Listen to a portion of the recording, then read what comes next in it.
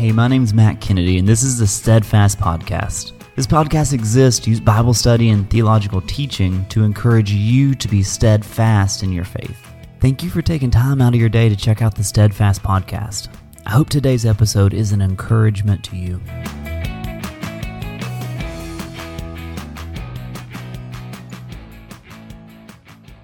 Today on the Steadfast Podcast, we are going to start our first book study. We're going to start with the book of Luke. Now, with this episode, I am going to use the first 4 verses in Luke to help us get an introduction to the book. Now, before I start, I really do want to give you a fair warning here. Since this episode is very much an introductory episode, it's going to look a little bit different from our typical Bible study episodes. So, with that said, as we work through our introduction on Luke, I really want you to see the man who wrote the book that you may know very well. I also want to point out some things along the way that may be key as we journey through this book together. Now, with all that said, let's get started in Luke chapter 1, verses 1 through 4. Quote, "Inasmuch as many have undertaken to compile a narrative of the things that have been accomplished among us, just as those who from the beginning were eyewitnesses and ministers of the word have delivered them to us. It seemed good to me also, having followed all things closely for some time past, to write an orderly account for you, most excellent Theophilus, that you may have certainty concerning the things you have been taught." End quote. Luke tells us that many have undertaken to compile a narrative. This narrative is the life and the ministry and the work of Jesus Christ. Now, by this point in history, Mark and Matthew have already written their accounts. Luke wanting to write an orderly account isn't shade on them, it's a desire to complement their work. You see, each gospel account, Matthew, Mark, Luke, and John, they emphasize different aspects of the life and ministry of Jesus. Matthew, for example, he is the one that wrote the gospel account that is most focused on Jesus fulfilling Old Testament prophecies, meaning that it was probably written with a Jewish audience in mind. Luke, on the other hand, has a different focus. And for us to really get at that focus and the things that he emphasizes in the book, I want us to turn to Colossians chapter 4. I think there's some verses there that can help us understand Luke, the man, a little bit better. At the end of Colossians 4, Paul is conducting his typical final greetings that he does so often, where he makes references to his co-laborers for Christ, the men who are traveling and working and ministering along with Paul. Now, starting in verse 10, he lists some of his co-laborers. So Colossians chapter 4, verses 10 and 11. Quote, "Aristarchus, my fellow prisoner, greets you, and Mark, the cousin of Barnabas, concerning whom you have received instructions. If he comes to you, welcome him. And Jesus, who is called Justus. These are the only men of the circumcision among my fellow workers for the kingdom of God. They have been a comfort to me." End quote. When Paul says, "These are the only men of the circumcision among my fellow workers for the kingdom," he means that these are the only Jews that are traveling and ministering with him. That means everyone else is a Gentile. So Paul, after verse 11, will start listing some of his Gentile fellow workers, his Gentile friends. And when we get down to verse 14, I want you to see what name pops up. So Colossians 4, verse 14, quote, "Luke, the beloved physician, greets you, as does Demas." End quote. This quick little reference here gives us 3 big facts about who Luke is, and these things are supported elsewhere in the New Testament. So the first thing, and maybe that's obvious by the way I set this up, is that he's a Gentile. Luke 1:3, which we've already read, tells us that he is most likely addressing this to a Gentile, as he addresses this recipient, most excellent Theophilus. Now, we don't know the identity of Theophilus. We do know that it is a Greek name that means friend of God, or could also be translated as lover of God. Real quick thing on that. So it's 2 Greek words smushed together, theos, which means God, and philia, which is the friendship type of love. So you could see pretty clearly and easily how it could be translated either way. But he addresses him as most excellent. Now that's not a term or a title that shows up a lot in the New Testament. The only other places I can think of where we see the most excellent title is in the book of Acts. as when Paul is before Roman officials, he calls Felix and Festus in Acts 23 and 26 most excellent. Now they're governors, they are Roman officials that he is giving this honor to. So it's not a stretch to say that Theophilus was likely a Roman official of some kind that needed to hold some degree of anonymity. We also see Luke's Gentile emphasis throughout the book. Now, Luke being a Gentile, he would be very familiar with the idea of being considered an outsider to the Jews, an outcast, if you will. And from that background, you can certainly understand why Luke goes out of his way throughout the book to highlight those who are often treated as outsiders in a Jewish world. That doesn't just mean Gentiles, but it certainly includes Gentiles. So we can see this in so many places. Whether you're talking about the people from the coast of Tyre and Sidon who heard the Sermon on the Mount, these were heavy Gentile areas, or the centurion whose faith impresses Jesus. Or also the women who are traveling with Jesus in a world that wouldn't even allow women to testify in court. Luke goes out of his way to highlight both Gentiles and other outsiders. The next thing that we see from this verse in Colossians 4 is that Luke is a physician. You'll notice there's a lot of evidence of this in the Gospel of Luke. While all the Gospels reveal Jesus to be a healer of various diseases, Luke takes a special focus on this. I'm thinking of a couple places in particular. The first one's in Luke 14, verse 2. Now, in the ESV, Luke writes, "And behold, there was a man before him who had dropsy," end quote. The CSB might be a little bit more clear if dropsy is not a common term to you, and it translated this way, quote, "There in front of him was a man whose body was swollen with fluid." Another instance that jumps out to me is in Luke 22, verse 44. Here Jesus is praying at the Mount of Olives just before his arrest, and it reads like this, quote, "And being in agony, he prayed more earnestly, and his sweat became like great drops of blood falling down to the ground," end quote. This surely fascinated Luke. I mean, think, he's a physician. Even if he had never heard of this medical phenomenon happening before, he had to be fascinated. Today, we can liken this condition to something called hematidrosis. Some consider this verse to be symbolic, but I really think it's a literal detail that Luke is throwing in there. In this passage, Jesus is looking down the barrel, so to speak, at the judgment of God that he is going to endure for all who would believe. No one, and I mean no one, would be more aware of what that means than Jesus. You see, it wasn't just nails and it wasn't just a crown of thorns that Jesus had to experience. It's the wrath of God. Luke adds a critical word here. He says agony. Jesus is looking at the wrath he is to experience in our place, and his body aches. You see, hematidrosis takes place when the body is in such unbelievable stress that vessels literally burst and bleed into the sweat glands. I can just see Luke being so intrigued by the medical details, even if he didn't have a diagnosis to put on it. From this, we see that Luke is a Gentile. We see that Luke is a physician. And one more detail. He's beloved by Paul and others. Now, considering Paul was not one to pull punches, I think this says a lot about Luke as a man. In fact, if we fast forward a few years to about 67 AD, Paul is writing his last letter of his that we have in the New Testament. That's 2 Timothy. You see, when Acts ended, Paul was under house arrest in Rome. After Acts, Paul was released for a bit and then arrested again. This arrest would be the one that leads to his execution. It's during this time, this imprisonment, that Paul wrote 2 Timothy. And check out what Paul says in 2 Timothy chapter 4, verse 11, quote, "Luke alone is with me," end quote. Luke alone is with me. See, Luke was not a fair weather guy. He was in it till the end. When we talk about Luke, we are talking about a man of integrity, of courage, and above all, a genuine love for Jesus.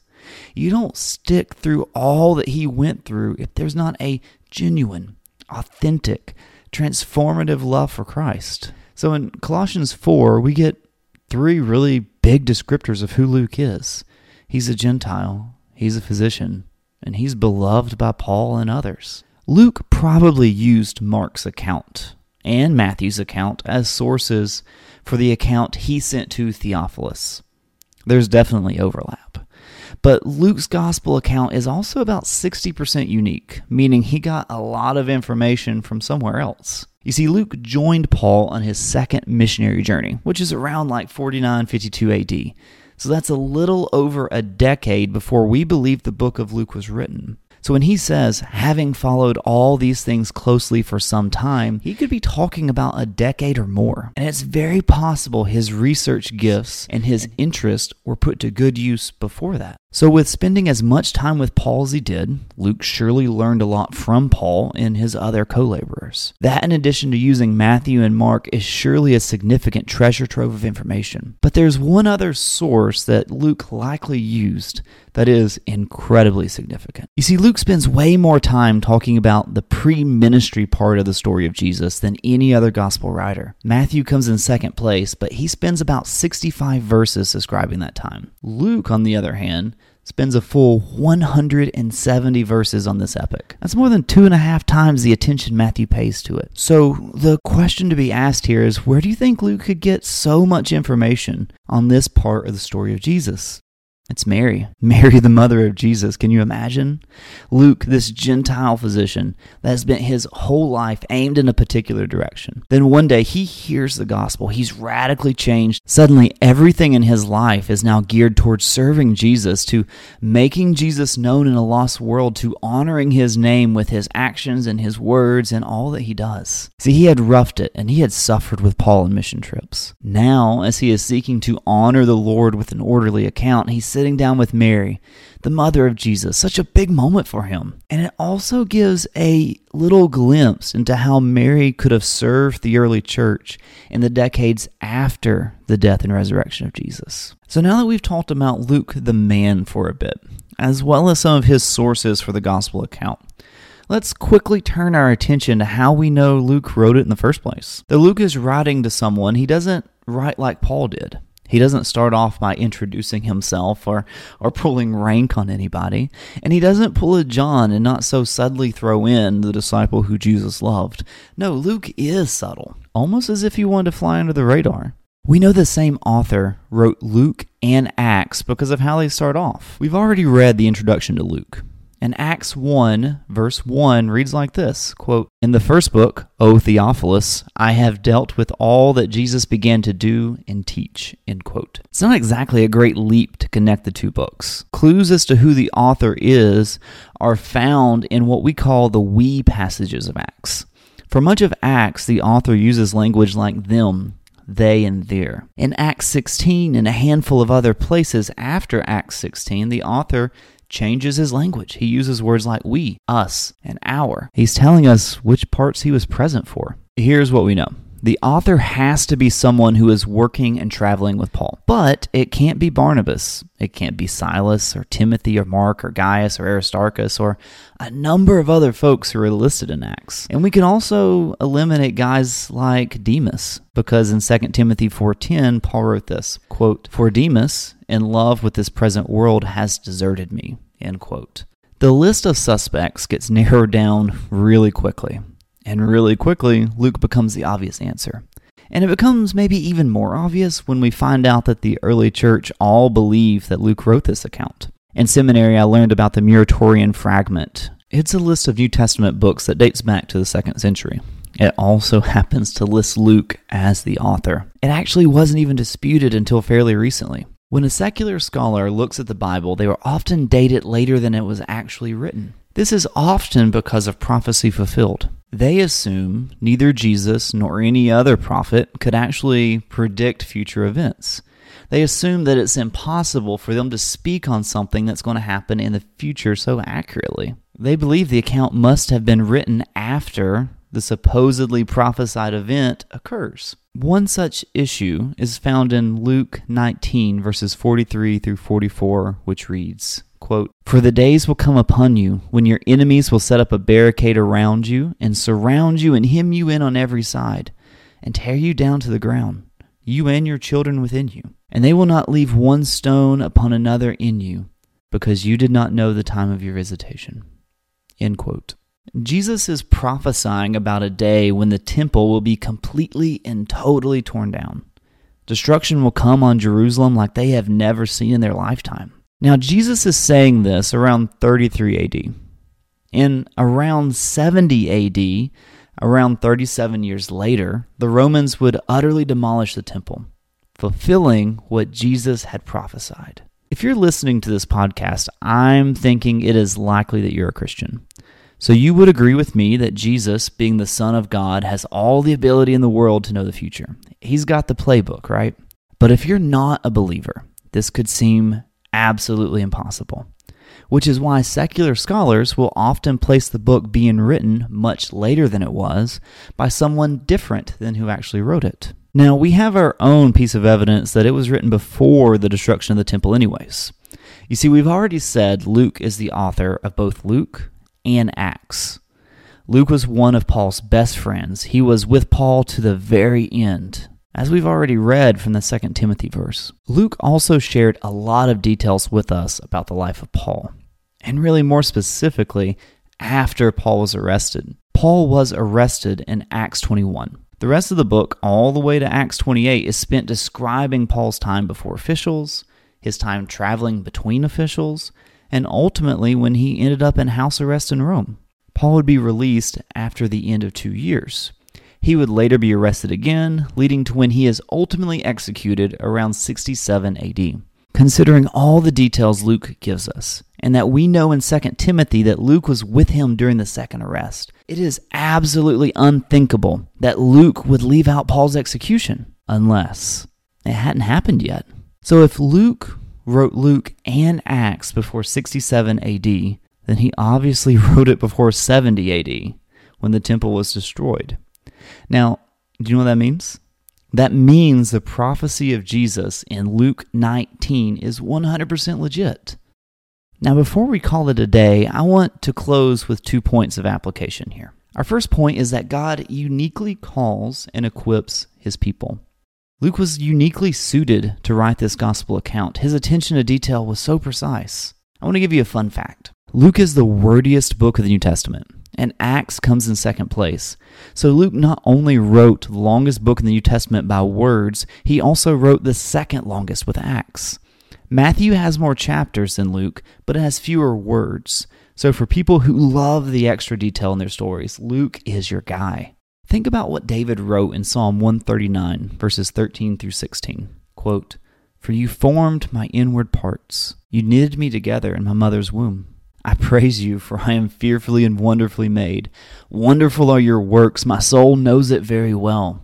My frame was not hidden from you when I was made in secret, intricately woven in the depths of the earth. Your eyes saw my unformed substance. In your book were written, every one of them, the days that were formed for me, when as yet there was none of them." End quote. David reveals something about how God makes us. He makes us and designs us with purpose, to glorify him in ways he's already planned out. He has made you, he has gifted you, he has empowered you to glorify him through obedience to his call in your life. And look, I know you may be sitting there and you're like, I don't know what that is. I don't know what he's called me to do. And I would give 2 quick points of advice there. The first one is that you should ask other believers around you. Look, we all have blind spots in our life, and sometimes our insecurities, sometimes our self-doubt, sometimes our stubbornness, among so many other things, can cause us not to see where God has blessed us, where he has gifted us, where he is wanting to use us. So asking other believers you trust can be a game changer. Another thing I would suggest is as you're reading the Word and seeing what his design for life is, that you would be praying earnestly, that you would be asking God, Lord, what do you want me to do? How do you want me to glorify your name, to bring honor to your name as I walk through this life, and see what doors are opened? Our second point is God's Word is trustworthy and true. You may remember Luke 1, verse 4 reads as follows, that you may have certainty concerning the things you have been taught, end quote. Luke wrote to Theophilus so that he may have certainty about the gospel, the good news of Jesus Christ. We talked about fulfilled prophecy already, how Jesus said the temple would be destroyed, and then 37 years later, boom, it happened. Fulfilled prophecy is one reason to believe that God's word is trustworthy and true. It's not the only reason, but it's a good reason. Did you know that in the Old Testament there are at least 322 prophecies about Jesus. Everything from where he would be born to how he would be treated to how he would die and so many other things. Josh and Sean McDowell wrote a book called More Than a Carpenter. In that book, they talk about a couple mathematicians who crunched the numbers on the odds that one person, any person, could fulfill 8 of those prophecies. The odds are about 1 in 100 quadrillion. Like, I can't even count that high. How wild is that? They said it's like covering the state of Texas with coins 2 feet deep, marking a random coin somewhere, putting it in a random spot somewhere, then blindfolding someone, setting them off in a random direction from a random spot. They have about a 1 in 100 quadrillion chance of picking up the marked coin on the first try. And that's just for 8 prophecies. Y'all, 322 prophecies. That's so far beyond what's even considered statistically possible. That shows us that for Jesus, who did fulfill them, it was truly a miraculous work of God who makes all things possible. All things possible. Y'all, this is not just a normal book. This is God's Word.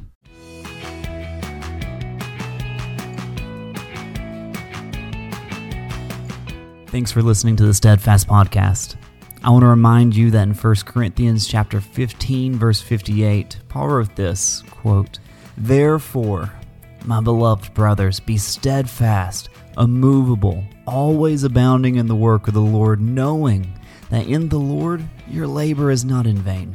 End quote.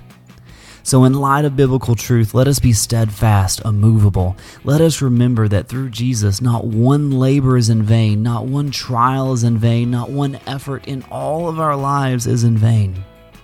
Because He gives purpose, and that purpose rings through eternity. That's all I've got for you today. Thank you so much for listening. And don't forget, if you've got questions you would like answered, you can email me at matt@steadfastpodcast.com.